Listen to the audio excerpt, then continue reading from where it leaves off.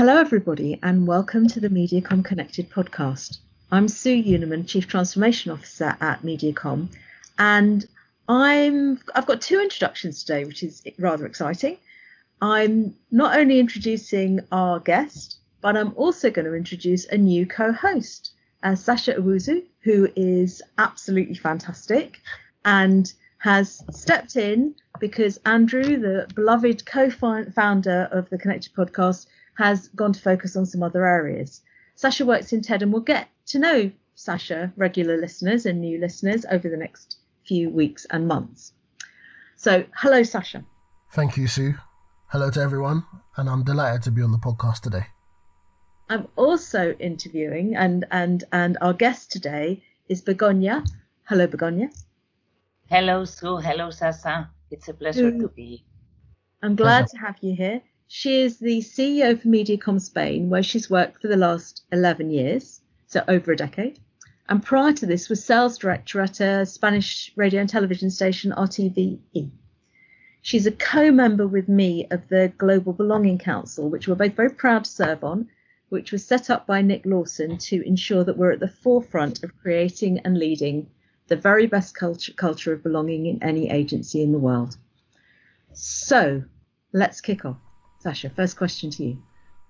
Well, firstly, I'd like to say that I'm very excited to be co-hosting the Connected podcast, and I'm also very excited to speak to our guest today. So my first question would be, considering the impact that COVID has played over the last year, how has it been for you, not only on a work level, but also personally? I would say 2020 was the year that we truly realized what matters in terms of personally and professionally. And it is people and human bonding. And I'm not saying we needed the pandemic to be aware of it or to notice that, but this year my team as the factor makes the difference. And we as a team have been able to learn from each other, to face new challenges together in personally and professionally, and adapt us to this crazy situation. And we make it our way, putting the people first, taking care of each of one, and sharing the ideas and responsibilities. And as a result, I believe we are stronger than ever. We consolidate our bonding with clients, and they appreciate how we reacted and help them in this changing environment. And so today we are more than ever, I think people first make the difference. And personally, for me, it was a very challenging year. I have learned a lot from this last year. I mean, I learned to be more passionate. I'm a hyperactive woman and impassioned woman by nature. So I really learned to be more passionate, to listen more, to put me more in the shoes of the other, to try to understand my team, to try to understand my clients. And I think it was a really good year because it gave us also the opportunity to think about the positive things, to be more closer to our clients and to be more closer to our people and to be more closer to our MediaCom teams, because we feel more close than ever to all of them. That's really good to hear, to come out of last year, which was so difficult, with such positivity. What experiences in your career or even your life to date taught you the skills to have that resilience? I think sometimes the toughest situation are the best teachers for you, and I can account for it. When we face critical scenarios, like looking big clients restructuring the company, or like you need to confront being or like losing our clients, or like losing talent. So I think you need to confront being extremely humble, but also brave and innovative, and come out with new solutions and ideas. And when you face a new situation, something you hadn't handled before, your people give you the best, I'm a really happy, or I'm a really fortunate woman, because I'm surrounded by the best talent and the best human being. My team is really, I can rely really on them and learn from them. So you learn how important, again, is to be surrounded by this kind of people in terms of talent and in terms of human being. And sometimes you need to learn to change. I mean, to adapt yourself. I'm not very young. I'm becoming to be a little more old than young, but I have really learned more in the last year. And what I learned is that my skills, really good skills, is empathy. It's very easy for me to put me in the shoes of the others, to listen, to be passionate, and to understand the people and to motivate them to go ahead in difficult and complex situations, also my clients. I really liked what you said about adapting. I think that's ever so important. Being prepared to adapt, especially in such horrible times. And then also you mentioned relying on your colleagues. I think these are two key things we can definitely take out of this bad situation into the future. I think those things are paramount. I want to move on to the theme of belonging. So both yourself and Sue are co-chair members of the Global Belonging Council. So I know over the last year there's been a massive push to drive sustainable change across diversity, inclusion, and of course, belonging. I wanted to ask, what does belonging mean to you, and just how important is it for you? Every day I feel happy to be surrounded by unique people who teach me something every day and motivate me to be better and to try to do things better every day, to work hard to achieve my professionally and goals and personally goals together. Again, belonging means to me being able to always challenge myself, to helping others to grow, contributing with my little grain of sun every day, so that I can help others and do my work and help my clients being myself, which is very important for me, not losing my personality, my values, and my personality.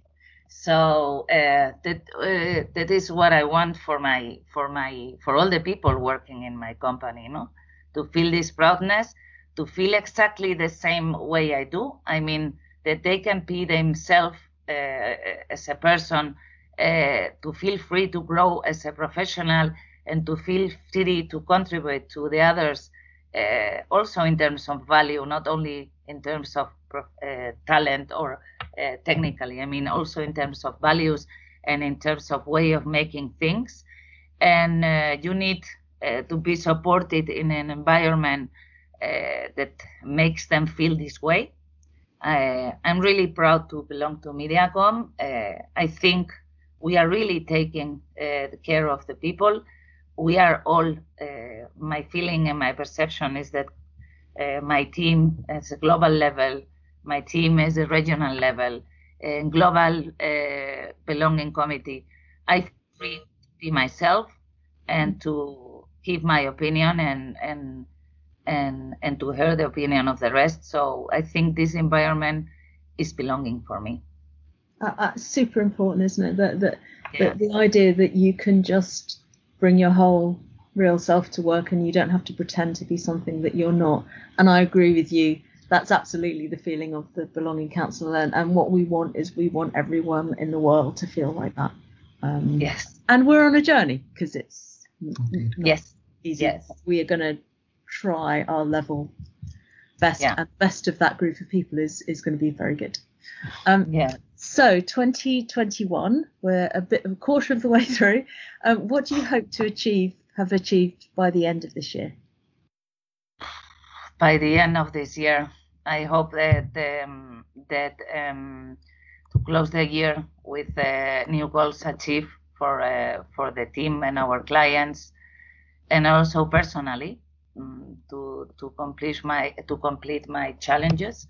I'm very excited about the challenges we have had this year in the coming months at the sector level with advertising, and especially internally in the agency with our new positioning, seeing the bigger picture.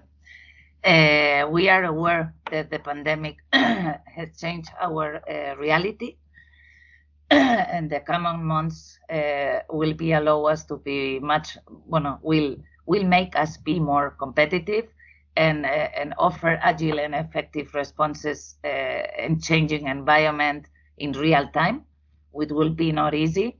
And I'm confident that by the end of the year, some important clients in the industry will still feel confident with us, will still stand by our side. 2020 has been a great year in terms of supporting our clients and our people in Spain. I hope that these big clients in the industry will stand by our side, and we will attract new clients that share our vision for the future, and that we can contribute to make the business successful by seeing the bigger picture. And I'm also prioritizing the support and empowerment of my people. We are building a place where they feel every professional wants to work, leading the industry in these terms of diversity and inclusion, equal opportunities, and healthy environment. As I said, everybody should feel free and should be as they are. So for me, it's key for 2021, and this is my objective for this year. Great objectives. I believe we're already starting to see some amazing work being produced just from everyone being understanding, pulling together, and continuing to go above and beyond for our clients. I'm really interested and intrigued to see what can be achieved throughout the rest of the year. So now we get to move on to my favorite part of the podcast, and I'm really excited because usually I'm listening to this part of the podcast, but now I actually get to ask the questions. So this is the questions that we ask all of our guests. And our first question is, what is your favorite line from a song, poem, or a book? Wisdom comes to us when it's no longer good for anything. This is from my favorite novel, Love in Times of Cholera. It's Gabriel Garcia Marquez. I don't know if you know him. I think he wants to tell us that wisdom is not nothing but a journey, never-ending process during your life, while you keep listening, reading, watching, and learning and treasuring experience, and it never leaves. So life is a continuous challenge, and we need to be proud, or to be fortunate that we have every day. And a song, my favorite song is from U2. I love U2. It brings me very, very good memories from when I was younger. And it reminds me very great moments in my life, and it makes my heart beating. Still, my heart's beating when I heard them. And it's Where the Streets Have No Name, and that's it.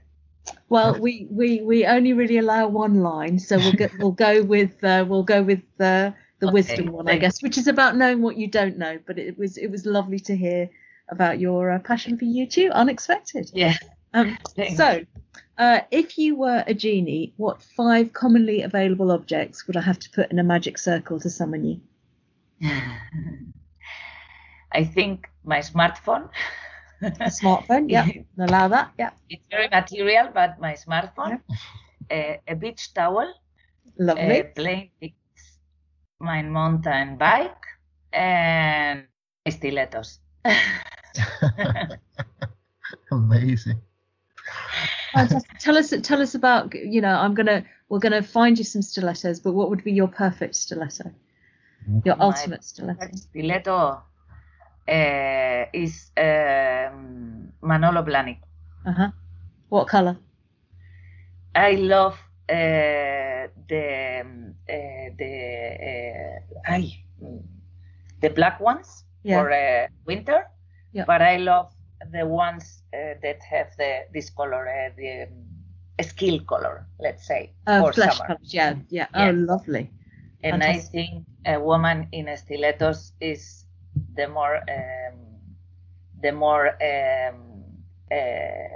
give her also a good feeling. You know what I mean?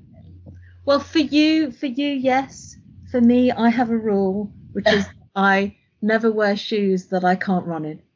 So, because I never know when I need to get out of somewhere quickly. But that's a whole other story. No, I use stilettos only when I know that I can take it only some hours. But if I have to take them all day, it's not easy. I mean, I'm traveling a lot. I admire your skill. I'm traveling a lot, so I'm taking my sports shoes always with me. Moving on to the next question, what would you say is your single best skill? Empathy. You touched on this, didn't you? Lovely. Yes, empathy, because and more than ever, because it's very important to put you in the shoes of the other, and it's very important in all the situations and in all your versions of your life, personally, professionally, because then you can understand. Where do you think it came from, your skill at empathy? Where do you think it comes from? I think it comes from my when I was young, when I was very little. My father was also like this, so I learned it from him. I think the best form of learning, or the best way of learning, is the example. And I was seeing that in my father, and I was loving it. So I think it's a mix between you are born like this also. Yeah. It's something that you are born like this, and then the example that you have. So I learned from my father. Interesting, because I think you can learn empathy in two ways. I think you can learn it from being around people who show empathy. I think you can also learn it as a child from not being around people who have it, which leads you to develop it. So it's super interesting to hear that. What would you practice more if you had all the time and all the space to do so? Oh, I love this question. I have so many things to do. I love outdoor sports. I love to do sports. So mountain bike, landscape, snow, skiing with my family, skiing in the sea, and I would like to do a big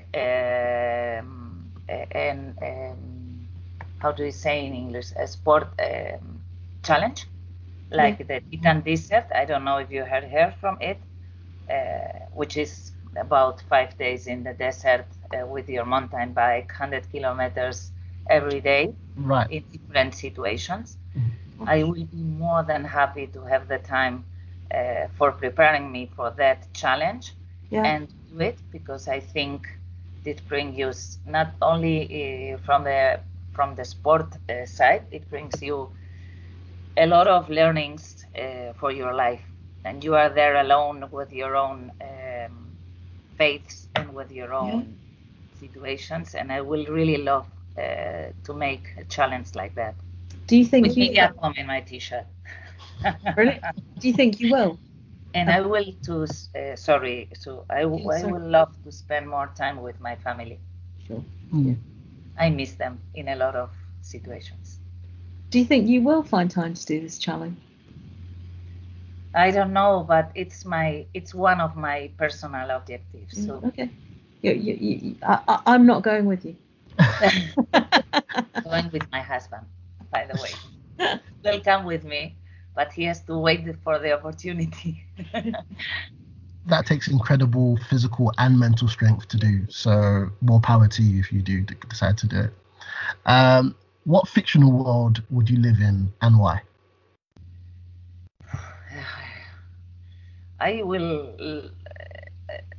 I'm not a fan of this kind of fictional films or something like that, but I will like to live in a world without envy, without stress, without sadness.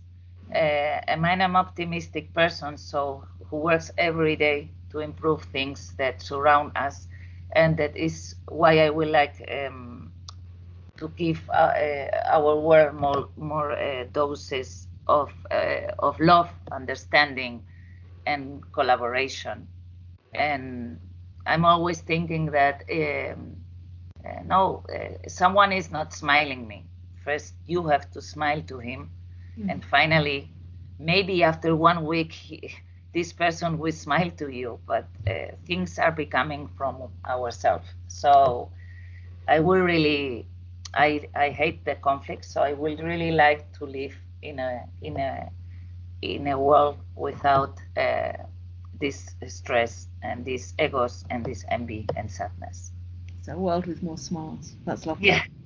Yes. And now the question that you cannot prepare for, which come from our questions from the School of Life. And I'm holding up 3 cards. Okay. I'd like to pick A, B, or C. B. Okay. Describe a simple pleasure. A simple pleasure? Yeah, for you. Every night when I go sleeping with my children, and sometimes I feel slept before I'm so tired, with the little hand of my son, like this, and I'm realize how fortunate or how I'm privileged to have healthy son and to have a family like I have. Lovely. That supports me and loves me, and to have some beautiful sons and a work which is my passion. So this is my moment. That's fantastic. Indeed. Thank you so much. It was brilliant to hear from you today. Thank you both. It was really a pleasure for me, and thank you, Sue, of course, and thank you, Sasha. It was great to know you. I hope to hear you a lot in the next podcast. I will be there, and thank you for this great work that you are doing, Sue. I'm really a fan of you, and you are doing an incredible work. Thank you very much.